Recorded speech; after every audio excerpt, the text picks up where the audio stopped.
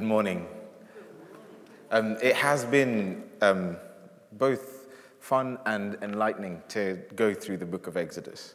And I feel like with this, we're approaching some of the business end of what we've been looking at. God has seen people suffering as slaves in Egypt. He has acted with justice and mercy and powerfully and mightily to save them from oppression. And he has led them. First out of Egypt, then across the Red Sea on dry land. And then he's fed them with bread, which they pick from the floor every morning, which is an incredible thing. He's fed them with meat, with birds that don't fly. They can catch them very easily.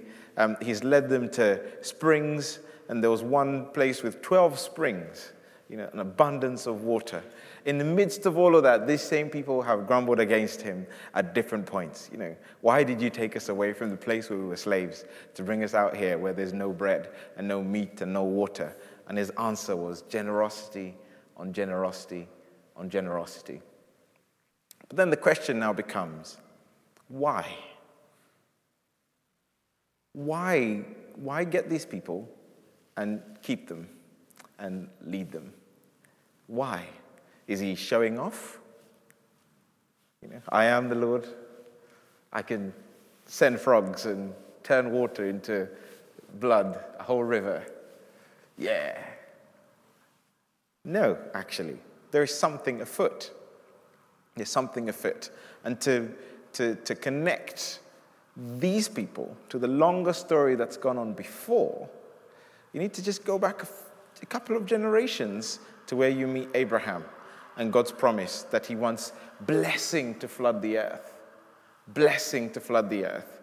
And Abraham's descendants are going to be blessing to the earth. You need to go back a few steps to where you meet Noah, and God looks upon the earth, and there's just things that are not good going on, and he wants a change. And he saves a remnant through whom he's going to fill the earth again with stuff that is good. And so when he rescues Israel, he's rescuing them from a world that has slaves. So it's not as blessed as he intended for it to be. He's rescuing them from slavery in a world that has nations where they sacrifice their children on rocks. It's not a blessed world. So what does he say to Israel now that they've been in the desert for 3 months? He says, "You yourselves have seen what I did to Egypt, and how I carried you on eagle's wings and brought you to myself. Now, if you obey me fully and keep my covenant, then out of all the nations you will be my treasured possession.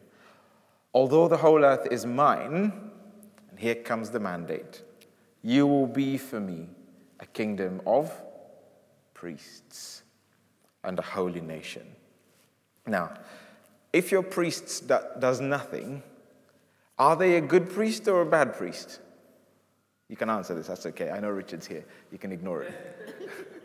If your priest does nothing, like you come in, something's gone on in your life, they're having their coffee, you're sitting right next to them weeping. If they do nothing, are they a good priest? No. They have to do something, don't they? If your priest doesn't do good, let's say he's not doing nothing, but now he's actually doing something that's not good, are they a good priest? No. Why? There's something symbolic about the role of a priest. They are supposed to carry an idea with them. They're supposed to example a life.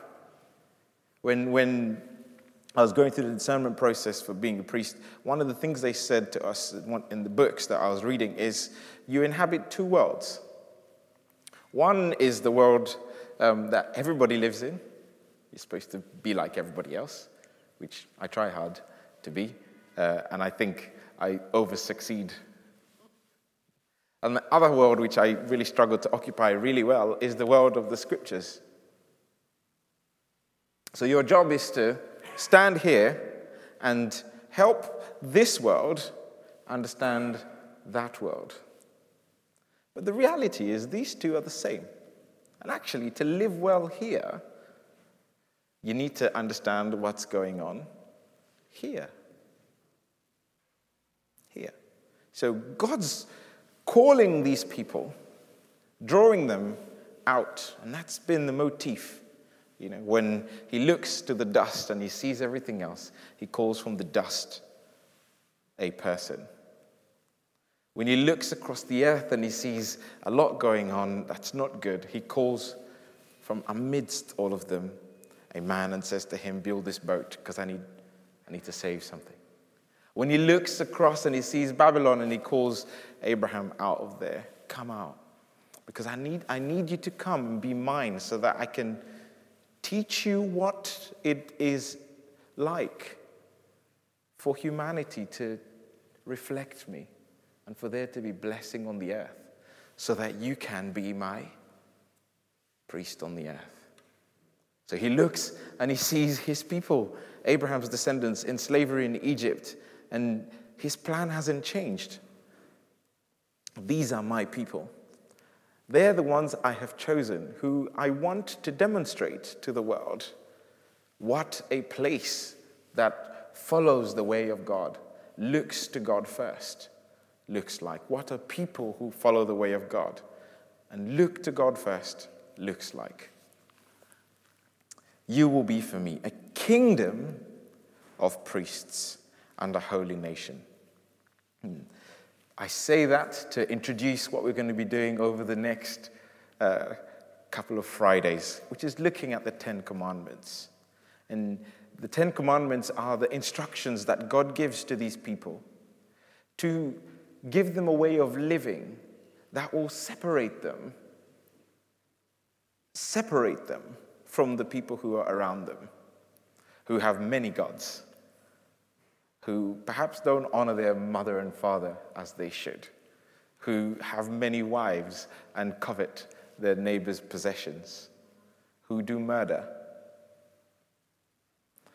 The way of being a chosen people requires self-limitation. Self-limitation that's God-centered. And so for today, we'll put that to say we'll look into what God asks of his people over the next 10 Fridays. But first here, let's look at the holiness of this God. Let's look at the holiness of this God. He has demonstrated with power that he is, one, the creator, two, the one who is able to save. And now he wants to show them something of how they should revere his name, how they should respond to him. And so you have this dialogue where Moses gathered at the foot of the mountain, and God says to Moses, you come up, but tell them,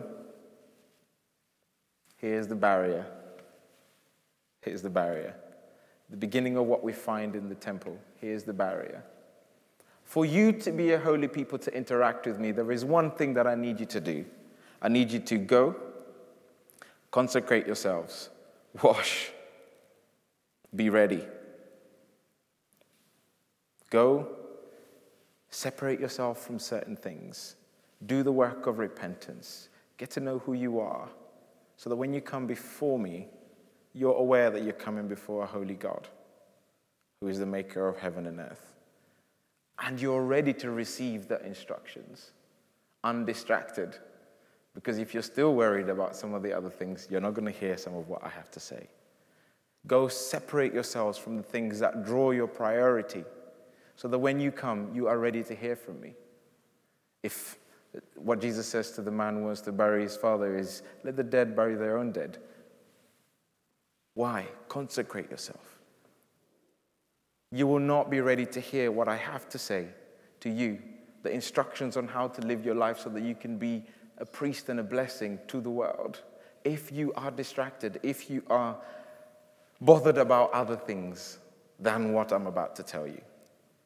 So go do the laundry if that's what it needs for you to do. You have 3 days. Go assess your finances if that's what you need to do.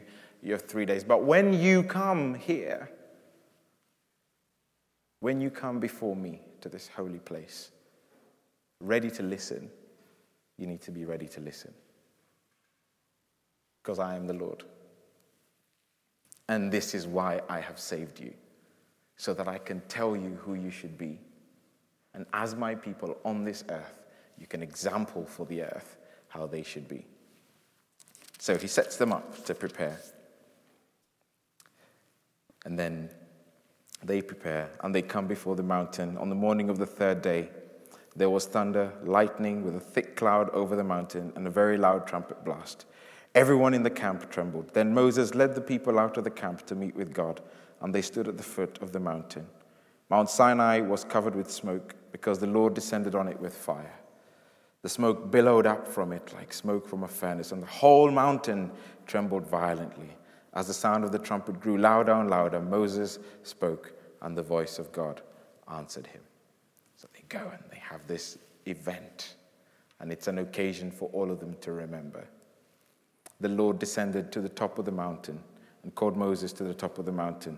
So Moses went up, and the Lord said to him, "Go down and warn the people so they do not force their way through to see the Lord, and many of them perish."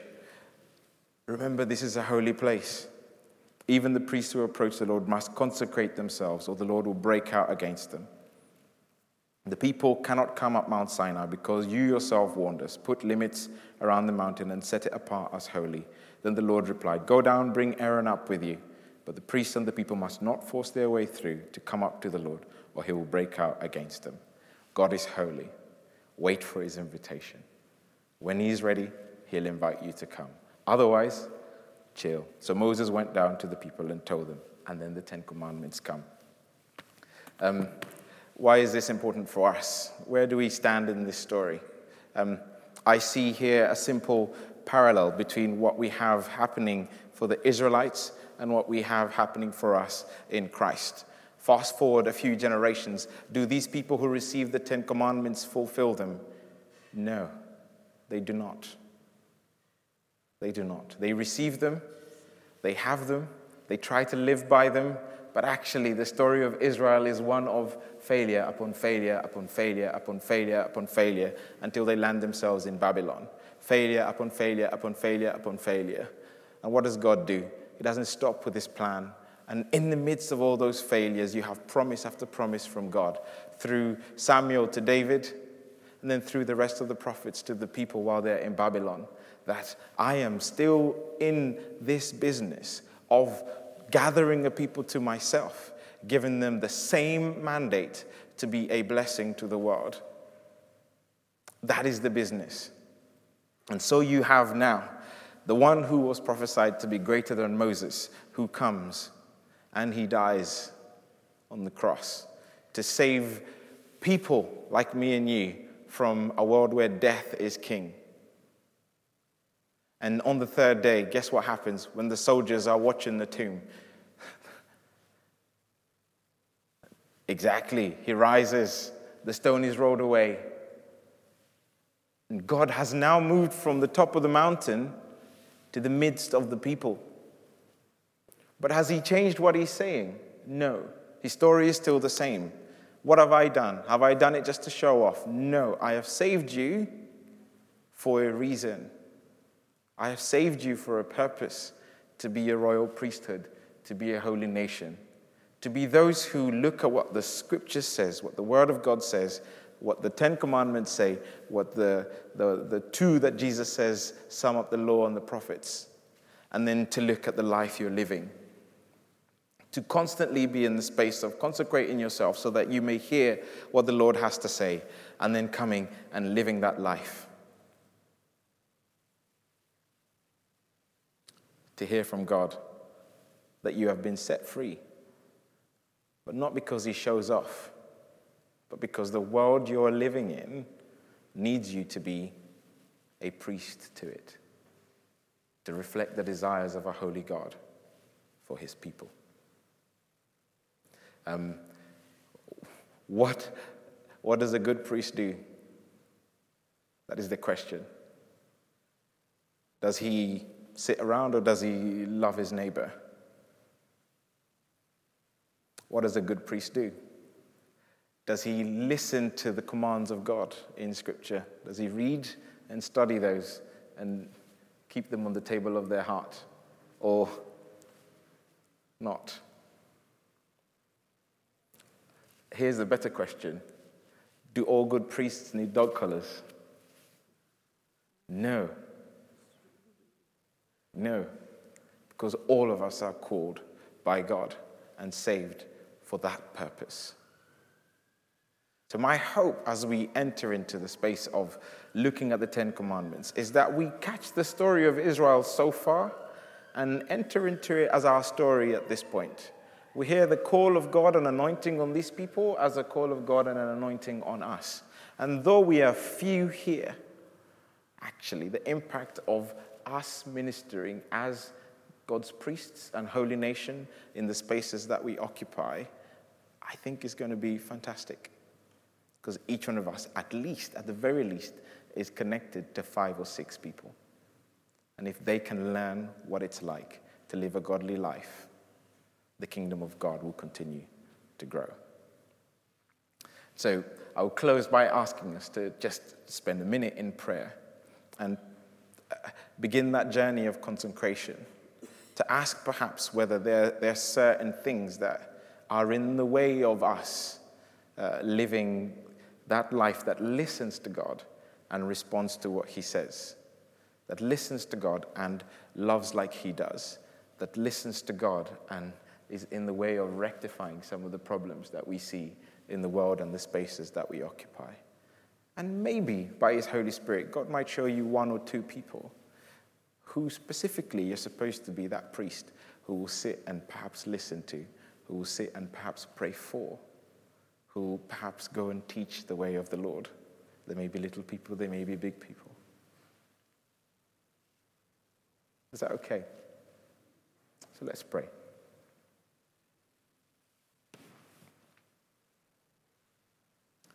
Dear God and Father of mankind, forgive our sinful ways.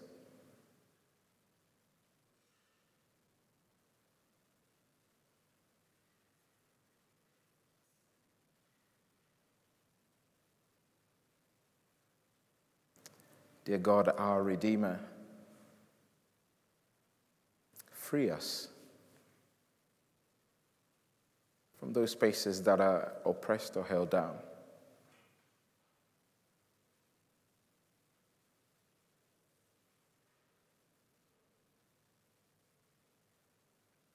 Dear God, our provider, where we need water or bread,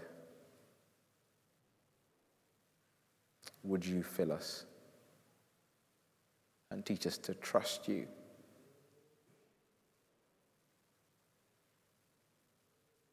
Dear God, who calls us, would you prepare our hearts to hear from you? Dear God, who sends us, would you reveal to us those to whom you have called us to be priests over?